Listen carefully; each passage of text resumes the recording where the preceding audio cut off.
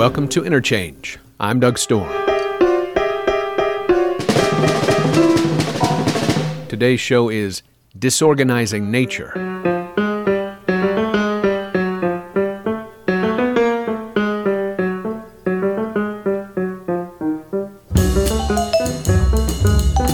All our music for this program comes from the album Looking Ahead by pianist Cecil Taylor, recorded in 1958. Our opening song is Excursion on a Wobbly Rail.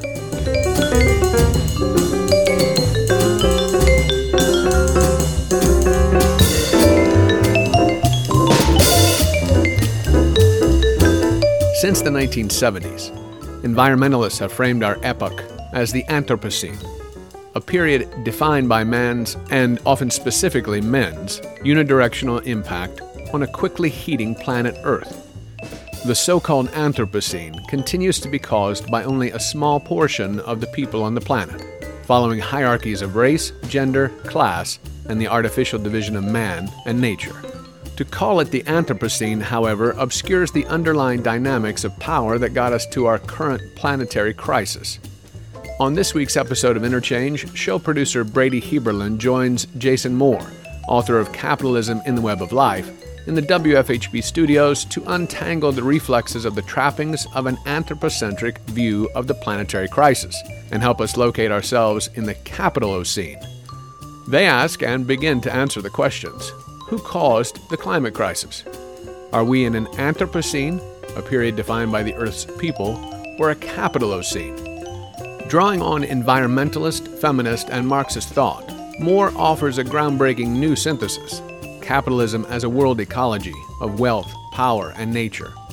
Capitalism's greatest strength and the source of its problems is its capacity to create cheap natures, labor, food, energy, and raw materials. That capacity is now in question.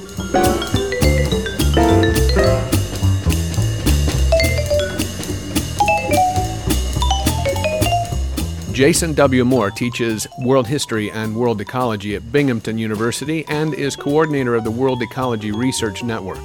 Along with Capitalism in the Web of Life, he's the author of several books and numerous award-winning essays in environmental history, political economy, and social theory. Our show begins by looking at the world ecology perspective and how it might push against and past centuries of artificial separation between humans and nature. The planet doesn't need to be saved, it needs justice. Individual people are not responsible nor able to solve the climate crisis as consumers. They must challenge the systemic power structures that reduces them to consumers in a global market economy.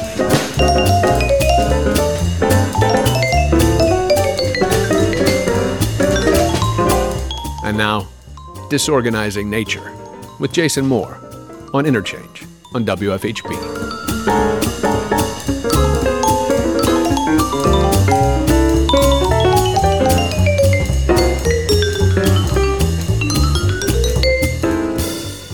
This is Brady, and I'm here with Jason Moore, author of Capitalism in the Web of Life and also director at the World Ecology Research Network. Jason, just to kick us off, can you tell us a little bit about those two projects in particular? Well, the World Ecology Conversation is a collaboration, a global collaboration of activists, artists, and scholars from across the disciplines who are committed to the emancipation and liberation of all life. And what that means for us as artists and activists and scholars is that we seek to transcend this great cultural divide that is something we all learn when we grow up, which is that there is a box we're going to call society or civilization or humanity, which is basically human relations of power, economics, culture, but not part of nature. And then there's another box we call nature, where there are the birds and the bees and the forests and the fields. What we're trying to do is to transcend that separation and look for the possibilities of, for example, a climate justice analytics, but also a climate justice politics that puts liberation and justice for all life at the center, and in so doing, find ways to navigate the present planetary crisis, which is a crisis not just of the biosphere, but is a crisis of the climate class divide, of climate patriarchy, of climate apartheid, put all of those together at the center of our politics. So that is neither environmental nor social, but a new vision for how to forge both emancipatory politics, but also ways of knowing and thinking the world as a whole, as an interconnected unity. I think that's really beautiful, and the work that you've done in your book "Capitalism and the Web of Life," a number of people in town and elsewhere are finding really influential. And one of the concepts that gets at exactly what you're saying about not having this nature-society divide that you write about is the double internality. Can you say a little bit more about that concept for people who haven't read the book yet? Well, if you're like me, you might go crazy when academics put ITY at the end of words, like globality or governmentality. Only I couldn't figure out a different way to convey in a very concise way that everything that humans do, from making empires to making love to making families to caring for others to farming and cultivating food, everything is connected with webs of life in the most intimate way, both inside, outside, and in between at every turn. And I think that's what we're learning about the climate crisis, that it's not a crisis that's out there.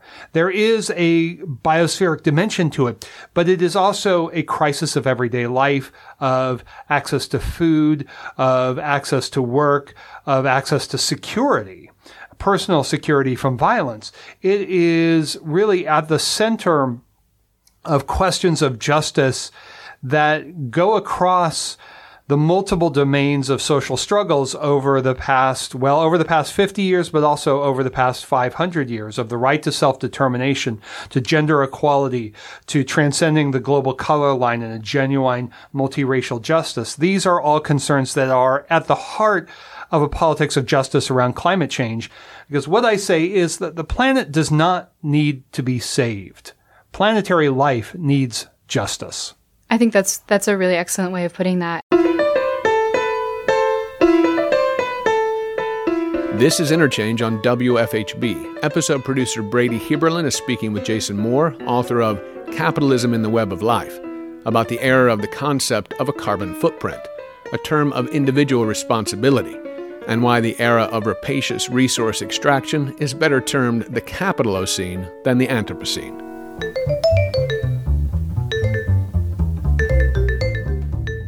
Also in your book, you have a couple sentences where you're referring to the way that we describe nature as this sort of passive dirt within which we're like leaving our footprint. So I think of the phrase the carbon footprint, for example, and it's like the stamp we live on or we leave on the earth.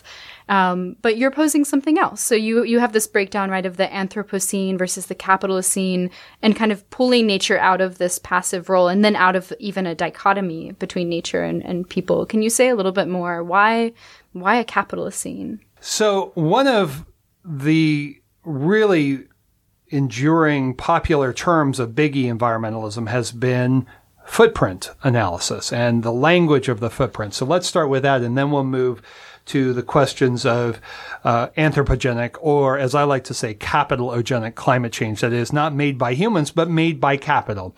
And in fact, we know that the top 100 companies in the world have been responsible for about 70% of carbon emissions since the late 1980s. And there's a comparable figure for carbon emissions since the middle of the 19th century. But let's think about this term that all of us use. I've used it, but I stopped using it. This term ecological footprint or carbon footprint, and I'll tell you why. One is that footprint as a metaphor suggests the fundamental passivity of nature, of the web of life. You leave your footprint in what? In mud. And there's a forgetting of the active and co-constitutive role of webs of life in every sense of that term, including forests and fields, but also the microbiome, also the global climate system, that we are always with and within. So I would emphasize a much more active and co-productive relation with the rest of nature, that we as human bodies, as individual human bodies, we are ourselves environments for a whole ecology of life. And we, in turn, make environments as wider environments make us. So we need that dynamic co-productive relation that human organizations, from families to financial systems, are not only producers of changes in the web of life, but products of them. But there's a more pernicious big E environmental politics that goes along with the language of footprint. Carbon footprint goes back to the idea that major production decisions under capitalism are made by individual consumers. And that forgets something that we all say these days, say about Facebook. The product is you, the consumer of Facebook. But that's not a new phenomenon. That's been going on with a vengeance since the 1940s, and there's a longer history to that as well. The massive volumes of capital, trillions of dollars spent every year in marketing and advertising in every conceivable way to produce you as a consumer. The consumer is a social product. So when we say, well, the solution or a key to the solution is that we need to become more ethical or more virtuous individual consumers, we are not only playing into a very neoliberal idea that the individual isolated consumer votes with her or his dollars and therefore produces consequences of, say, global warming because of too many airplane trips or too many cows being eaten. Now, adjustments in both of those at the level of the whole system need to be made in terms of the meat industrial complex and in terms of air travel, but those planes take off whether you're on them or not. These are social production decisions that are made by the 1% and by the vast apparatus of marketing and advertisement. What's important to remember is that this is essentially a creation of biggie environmentalism since the late 1960s. During the 1960s, even liberal economists had completely devastated the idea of consumer sovereignty. So we have to deal very well with this tension we all feel between individual connectedness with climate crisis and other forms of socio-ecological devastation, and at the same time realize we are not all equally responsible. We know who is responsible, and this leads to the other part of your great question, which is, do we live in the Anthropocene, the age of man, of humanity, or do we live in the Capitalocene, the age of capital? And a world of difference, a world of political difference turns on your answer. If you believe that humanity is the cause of climate change, humanity as this big H humanity, this block of life that is driving climate change, if you believe that, then the answer is to reduce the numbers of human beings on this planet. And that leads straight into a whole brutal, deadly, and violent neo-Malthusian imaginary that's been around for 2 centuries, but powerfully since 1968. The other possibility is that we live in an era of climate crisis that is created by capital. It is capitalogenic, not anthropogenic.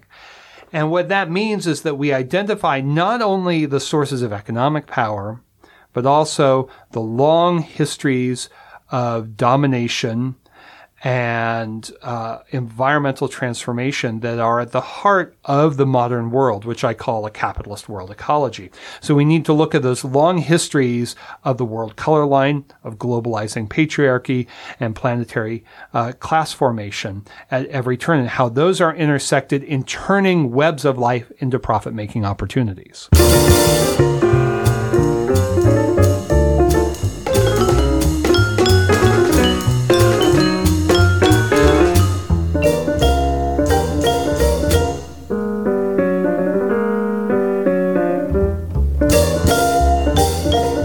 It's time for a break. This is Toll, another from Cecil Taylor's Looking Ahead. More on the Capitalocene when Interchange returns on WFHB.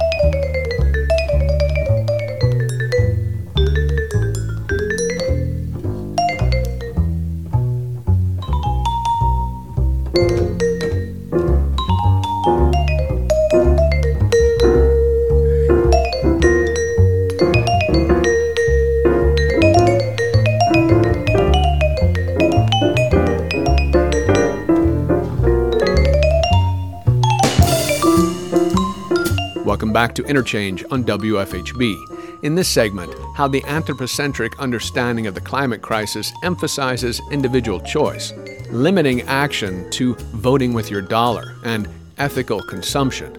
In short, this amounts to accepting the parameters of capitalism as if it might fix what it has broken. But capitalism only succeeds when it doesn't pay its bills.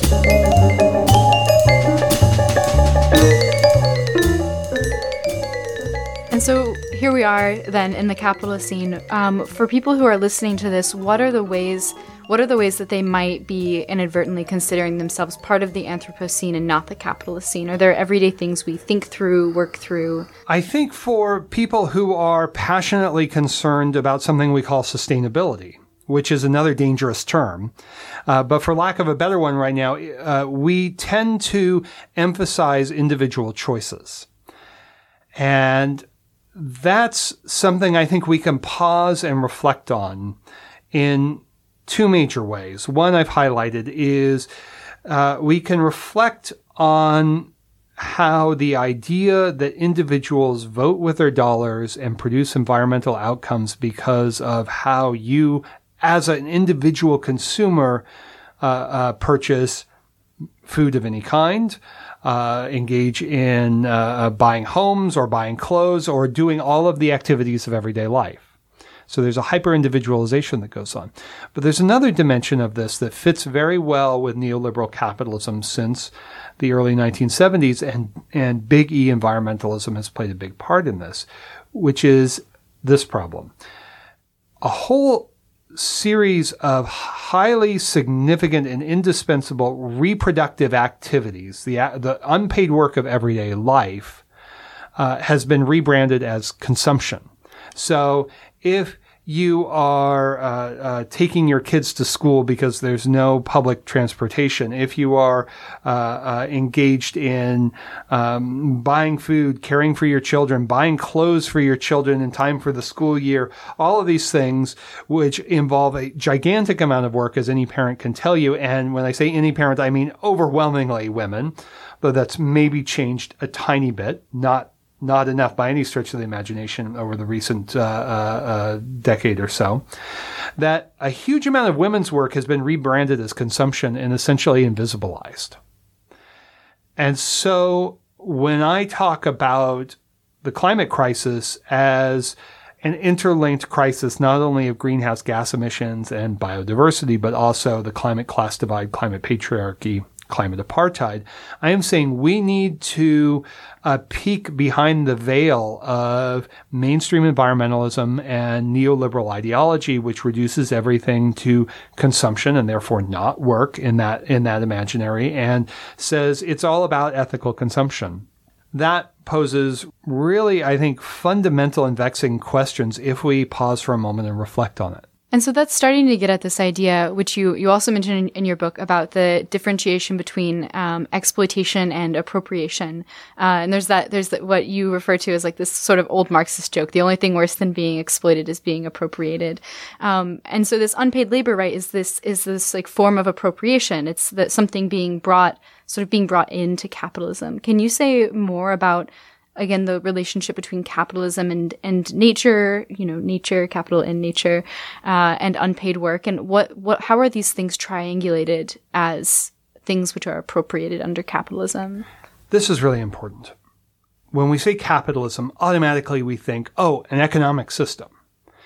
And what I want to say is that the economic system of capitalism is indeed central in terms of producing this logic where there is never enough, where capital, that is money that exists only for the sake of expanding, knows no limit. And that's a fundamental part of the story of the past 5 centuries. It's important to recognize that the the moments of life that are governed by strict economic transactions are at every point enabled by extraordinarily large volumes of unpaid work, the unpaid work of humans, overwhelmingly women, overwhelmingly people of color, and the unpaid work of nature as a whole. So the classical academic term for working classes in capitalism, the exploited classes, the academic term is proletariat. And much of socialist and labor politics for the past 2 centuries has used this conception of waged working classes. And that's an important part of the story. But the proletariat goes nowhere without the femitariat, the overwhelmingly feminized, unpaid work of care and social reproduction in multiple areas of life, but especially in reproducing labor power and in reproducing communities from week to week and generation to generation. And then there is also the biotariat, the unpaid work of capitalism, of life as a whole, that capitalism appropriates, by which I mean essentially does not pay for. It uses culture, it uses violence, it uses states, it uses science to seize upon opportunities for taking the unpaid work of women, nature, and colonies, in the words of Maria Mies, the great German sociologist. You're listening to Interchange on WFHB. Jason Moore, coordinator of the World Ecology Research Network, is our guest. Show producer Brady Heberlin spoke with Moore in the WFHB studios on November 21st on the Capitalocene and how capitalism succeeds by expropriation and appropriation, or by not paying its bills.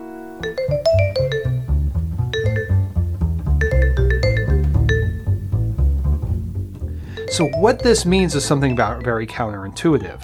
We think of capitalism as something economic, which is indeed important. But the economics of capitalism depend in every meaningful way on great appropriations, extra economic appropriations of the unpaid work of humans and the rest of nature. So this is a way of understanding that capitalism thrives when it doesn't pay its bills.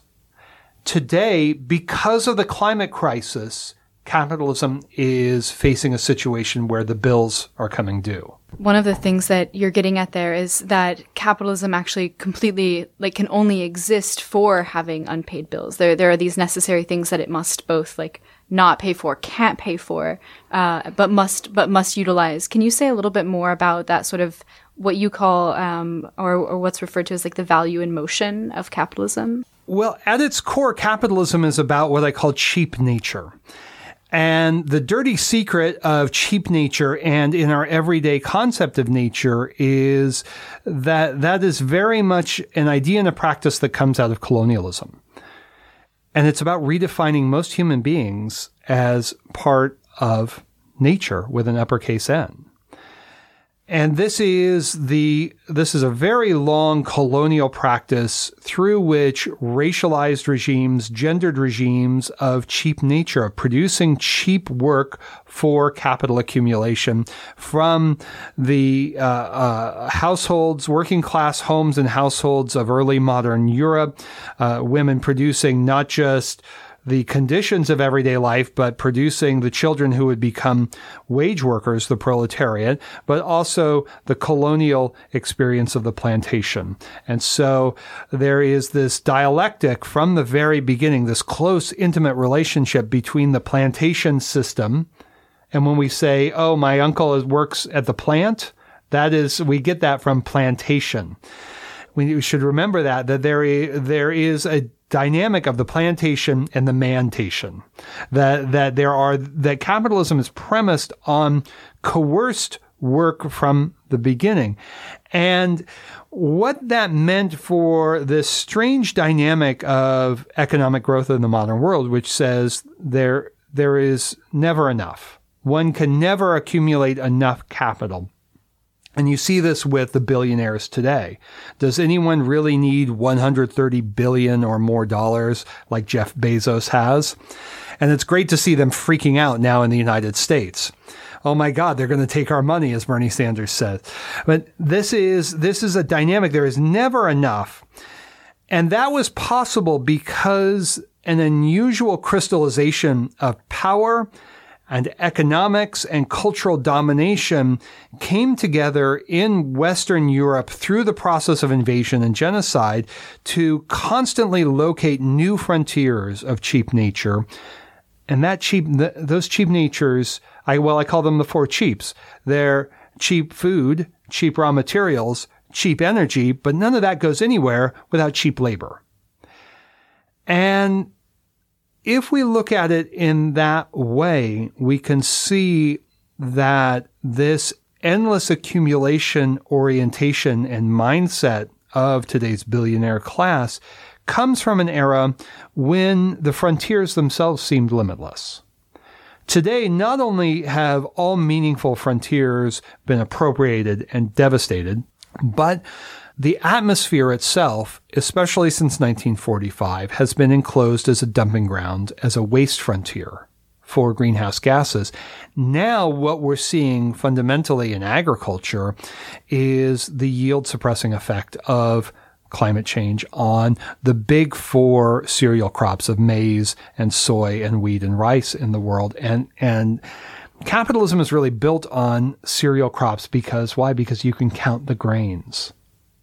And there's something absolutely pathological about that for those of us who have spent time on farms and gardening, and we see the webs of life that are there, that capitalism just reduces it all. So that's really the logic of value, of what capitalism values. And so cheap nature is not just an economic logic of cheapening in price, always for the 1%. The 1% don't care if food is expensive at your grocery store at a certain level. They care that it's cheap enough to continue a system of endless accumulation, but also to cheapen in an ethical and political sense of that term, to treat with less dignity and respect the lives and work of women, nature, colonies, peoples of color. It's time for another break. This is Of What? Again, from Cecil Taylor's 1958 album, Look Ahead. Stay with us for more on ecology and capital accumulation, capitalism in the web of life, on Interchange.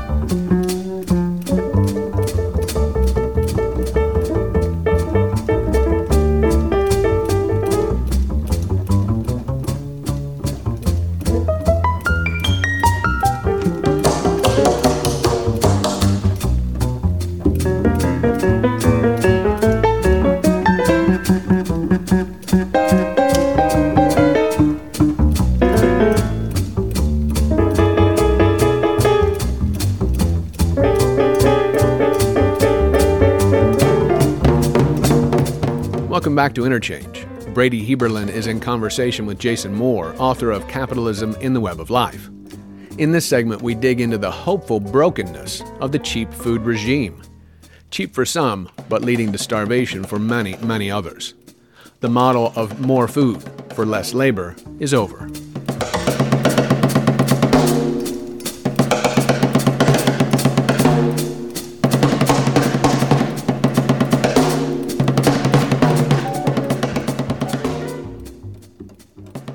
And so the point about the grains being countable, this reminds me of the passage from Against the Grain by James C. Scott, where he's saying, grain took off as this sort of plant that could be taxed under under early sort of statehood. It was accessible and accessible.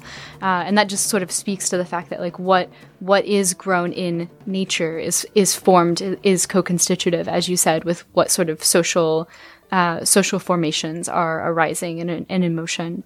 So you started to mention food, and I think this is a topic of broad interest. And so cheap food, as you're saying, is bundled with cheap labor. Can you explain that sort of bundling? Why are cheap labor and cheap food so co-constitutive themselves? Well, capitalism is built on a very specific kind of cheap food regime. And it has several moments of that. One is that cheap food never means cheap food for everyone. It means cheap food for the heartlands of working class industrialization. So historically, peasants are allowed to starve, indigenous peoples are allowed to starve. Famously, at the end of the 19th century, the confluence of empire, cash crop exporting, and climate produce what Mike Davis calls the late Victorian Holocaust in South Asia and East Asia. So cheap food always means cheap food for a very specific layer of the working class. Why is that significant? Well, because ultimately the costs of reproducing working classes and the wage rates that are necessary to allow that under normal productive conditions, those wage rates are set by the price of food, along with the price of housing.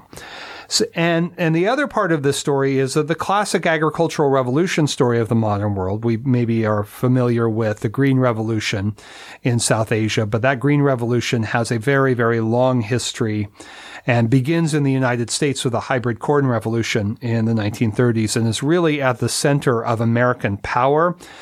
After World War II. It has a long history, and its logic is very simple, and it says produce more and more food with less and less average labor time. So average labor time means if you think about all the wage workers working in the capitalist world market and think of the average pay for that, then you can put workers, if you can put workers on the land that produce below that average and produce more and more food as a result, then there's a very dynamic relation because two things happen. You reduce the price of food for workers, for wage workers, I should say, not for the rest of the working class, not for the femitariat, not for the biotariat, but for wage workers, and you expel people from the land. And that's a story we often associate with England in the 16th century, but in fact, that's also the story of colonial conquest and the sugar plantation and racialized labor from the 16th century as well. So there's always a colonial moment and an imperial moment to these agricultural revolutions. Obviously, we are at a crossroads today with food. And I think why we are seeing such exciting food justice, food sovereignty politics around the world, including, as I understand it, here in Bloomington in various experiments, is a growing cultural recognition of a basic reality that capitalism's agricultural revolution model of producing more and more food with less and less average labor is now over. And it's over for a whole series of reasons that don't have to do only with climate change, but climate change is coming in a fairly massive way to amplify and reinforce the ongoing stagnation and deceleration of yield growth in agriculture. That might sound very technical, but let me connect it to the earlier discussion around capitalism's limitless appetite for wealth. That it's the question under capitalism is not, can capitalist agriculture feed X number of people in the world? It is, can capitalist agriculture re-establish the conditions for a great new golden age for capital accumulation? And for that, there has to be a revolution, a growth in yields, a growth in labor productivity in agriculture. And both have been slowing down for decades. And GMOs have failed to slow that great reversal of yield growth century after century.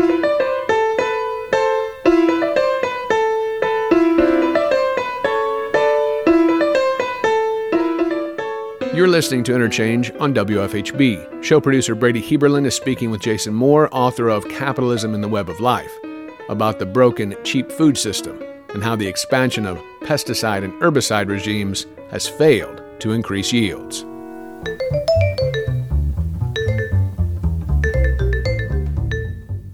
Can you say a little more about the sort of process that we see in the U.S. in terms of the Great Reversal, speaking to the crisis of the 1970s and the 1980s in agriculture, but then also right now when, in the Midwest, we're seeing fields flood, people are planting late and having really low yields.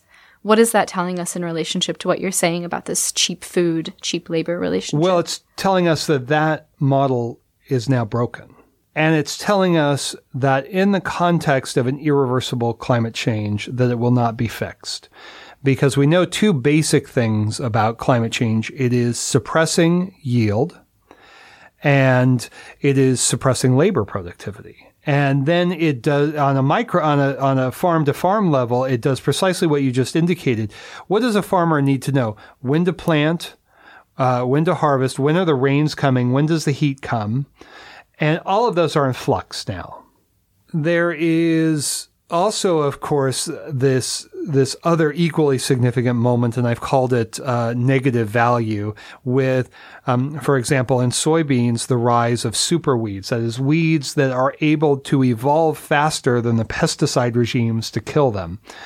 And we are now in the midst of an unprecedented wave across the world. I don't know what the situation here in Indiana is, but across the world, a wave of herbicide, pesticide expansion, a quite remarkable expansion, as I understand it, over the past decade or so. And that toxic regime, that poison regime, is failing to reverse the tide of a slowdown in yield growth. Yields are still growing, but slower and slower and slower.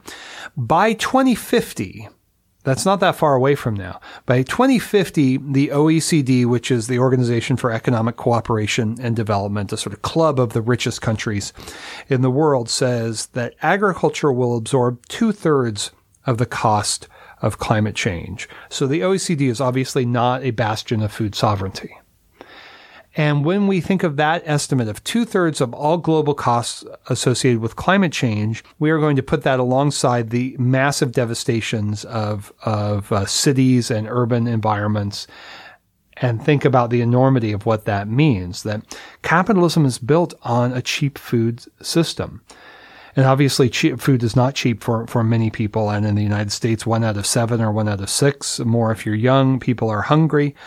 But that cheap food model at the heart, it's the beating heart of whatever you want to call it, but I will call it capitalism because it is a system of endless accumulation, and its agricultural heart is broken in a good way. We want to break hearts in that way. Yeah, right. It's daunting and hopeful at the same time. Yes.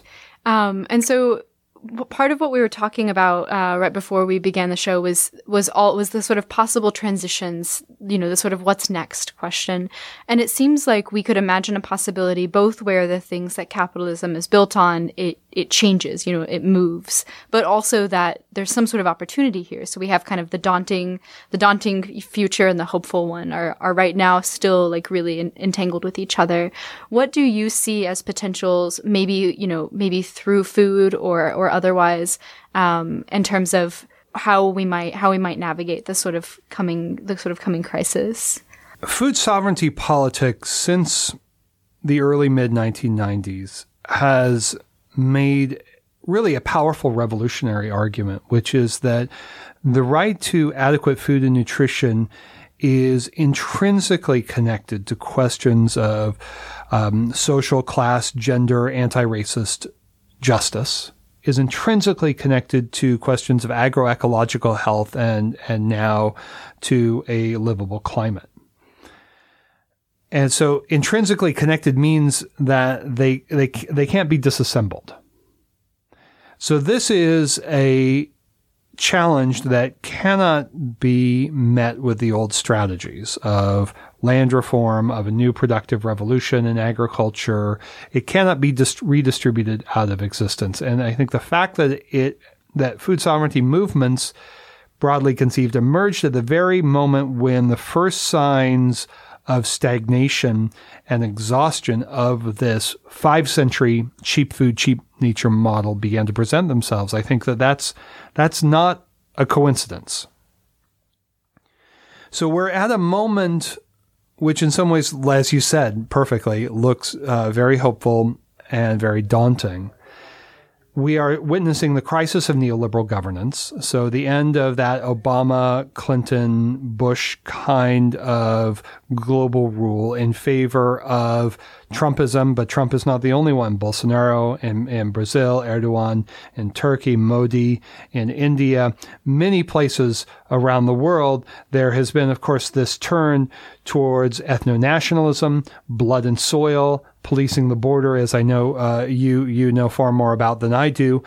These questions are all that they're dealing with are essentially questions that are dealt with from a very old playbook of more violence and more authoritarianism, a return to quite naked forms of racist and patriarchal class rule. That is not a recipe for any kind of democratic transition within capitalism. That reminds me that in the history of 20th century social revolutions, the revolutions that were negotiated away were revolutions where ruling classes and opposing movements could come to some kind of positive sum situation. Where they couldn't, where one would win and the other would lose, it was much more radical, it was much more abrupt, it was much more violent. And sad to say, I think that we're headed into a period like that.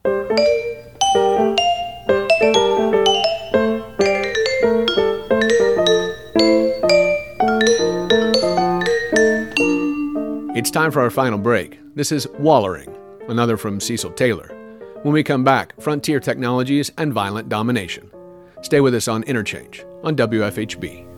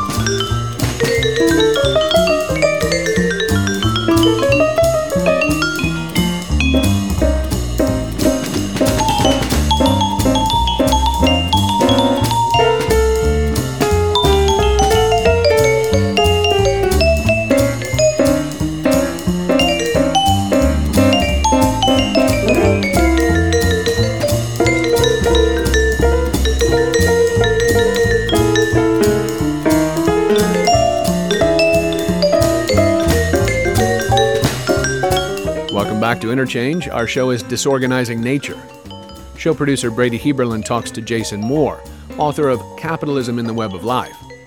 In this final segment, we turn to national liberation movements in colonized populations as examples of how to deal with destabilized economies under violent neoliberal regimes. And then we're asked to re-examine so-called frontier technologies, not as highlights of progress, but as weapons of domination.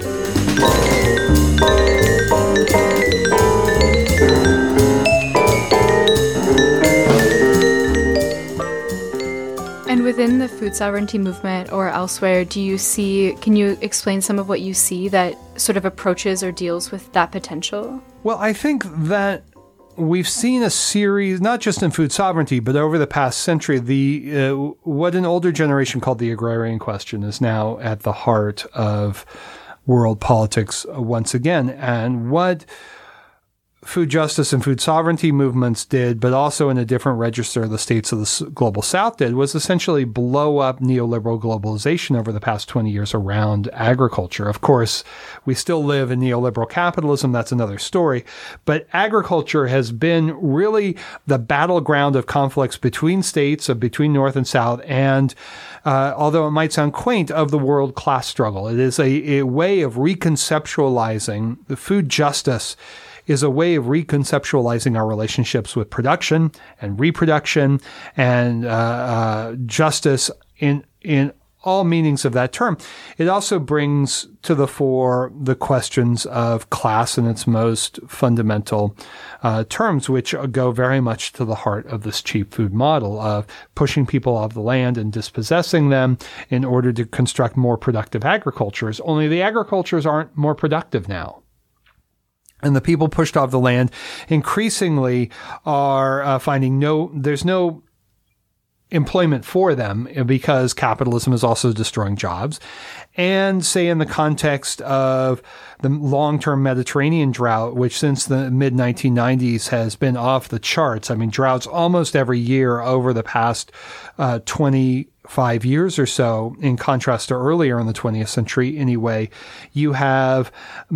You see how climate and political regimes and work regimes in agriculture are all getting destabilized and pushing out millions of human beings who are then subjected to the worst that capitalism has had to offer peoples of color and colonized peoples for centuries.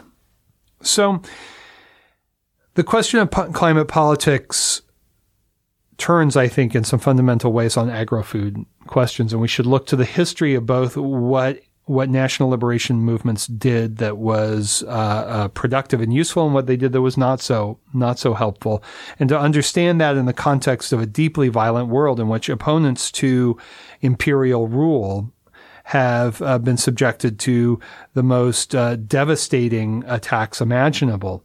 So we can think of the history of Vietnam as a great example, a predominantly peasant society, which was absolutely destroyed and poisoned for generations upon generations for the fact that that Ho Chi Minh, rather, as he wrote to Harry Truman, wanted to follow the example of the American Revolution and the Declaration of Independence. So in that context, we have to be prepared for, I think, a very fraught century ahead. But being prepared for it will help us navigate it in new ways. I think, as we were talking about earlier as well, we can look at the Cuban experience, where after the end of cheap Soviet oil, there was a significant a turn both from the state but also from below, and I call it neither verticalist nor horizontalist but diagonalist. It had to involve elements of the state and of popular mobilization in the widest and best sense of that term to reorganize agriculture on the island so that the agroecological fields are profoundly more climate resistant and hurricane resistant than the conventional crops that are still grown on the island. And, oh, by the way, nobody starved. And in fact, life expectancy went up during this period. So that gives us a taste, I think, of the possibilities. And all of that is possible, I want to say, because the Cuban state was able to defend itself against the American empire. And we should not exaggerate that. As if we need a reminder, we have the coup in Bolivia. Yeah, I think that makes a lot of sense. And one of the things that you're starting to mention here, the sort of limitations that capitalism is both creating and then encountering, like, for and on itself. And those limitations have to do with the sort of space that we're understanding as nature, both the unpaid reproductive work and also the sort of earth and the forest and the fields. Can you say a little bit more about what are those limitations and what does it mean for capitalism to both create and then encounter its own limitations? Well, capitalism is an extraordinarily dynamic system and all the more deadly for it being so dynamic. So the source of capitalism's dynamism, probably for most listeners, this was my view for a long time, was we think is technological. It turns out that if we actually look at the history of capitalism going all the way back to 1492, we begin to understand that its technologies are vitally dependent. The really, really significant technologies that have made entire epochs, like the steam engine in the 19th century, they are really frontier technologies. They are all vitally, intimately dependent on cheap natures of multiple kinds.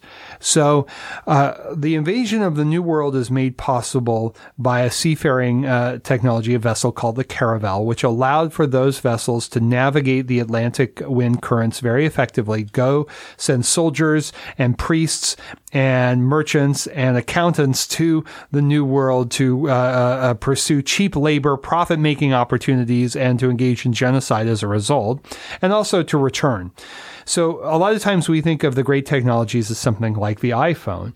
But in fact, if we want to find a great technology, a decisive technology of neoliberal globalization, arguably it's the container ship.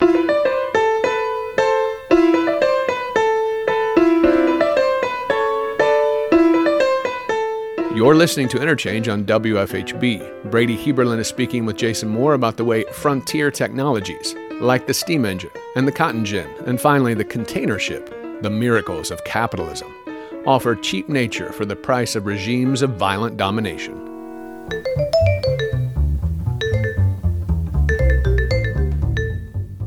Now, the container ship, those vast, ugly, floating cities, the container ship is interesting because it connects with something I was just mentioning. It connects with the Cold War and the Vietnam War era. The container ship was essentially forced upon the shipping industry by the Pentagon in order to supply the permanent war economy of the United States, which was seeking to destroy, to lay waste to a country, Vietnam, that had dared oppose the United States rule over the world in the name of freedom. So we want to look at the great technological innovations, in my view, in the modern world as frontier technologies. The steam engine is another classic example. The steam engine is developed at the pit head of coal mines to drain water. And it could only be developed and refined there because that was the only place where economically it was worthwhile.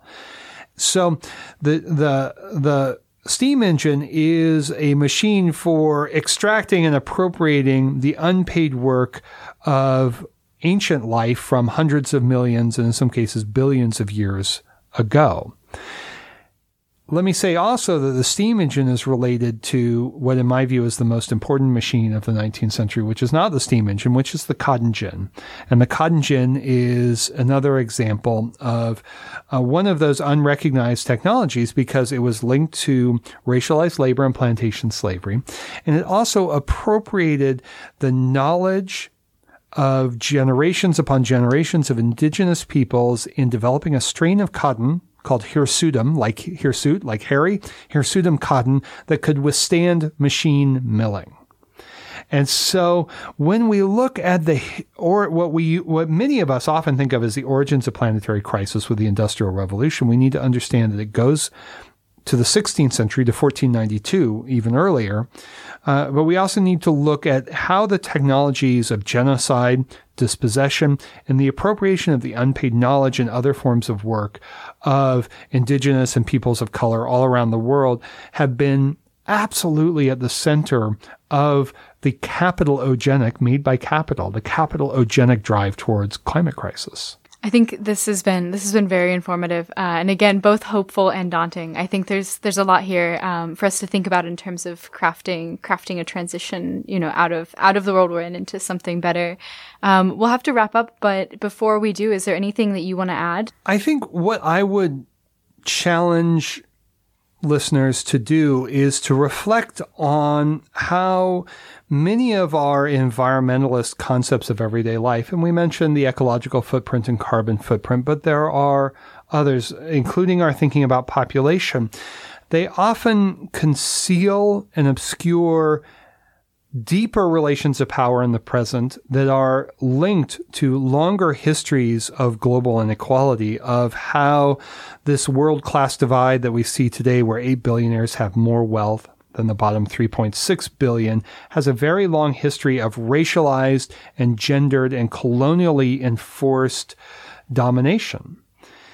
And whenever we want to separate and talk about the environment as something separate from our everyday lives, we should pause, because that is also a model that comes directly out of a long history of colonialism and imperialism, and a long strategy, this cheap nature strategy of turning environments, of turning big end natures into profit-making opportunities, including putting most human beings into the realm of the uncivilized, of the savage, of the lazy, of the not ready for development.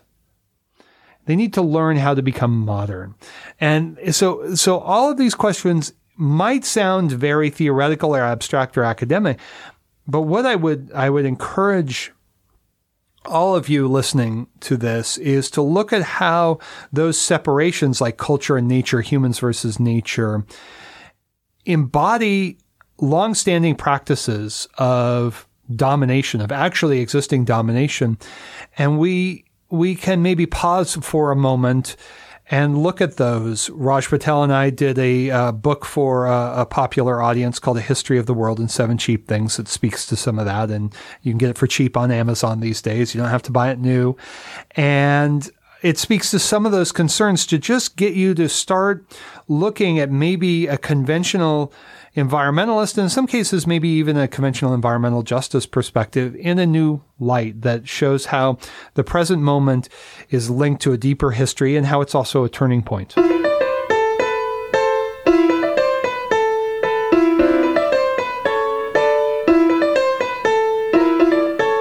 That's our show. We'll close with Luya, The Glorious Step, a final track off of Cecil Taylor's 1958 album, Looking Ahead.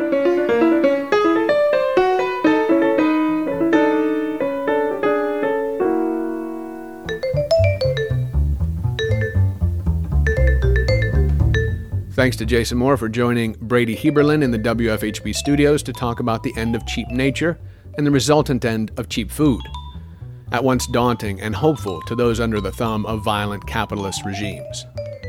And thank you for listening. I'm your host, Doug Storm. This program is produced by the Interchange Collective. Today's program was produced by Brady Heberlin. Executive producer is Cade Young. Stay tuned for the Jazz Menagerie, coming up next on your community radio station, WFHB.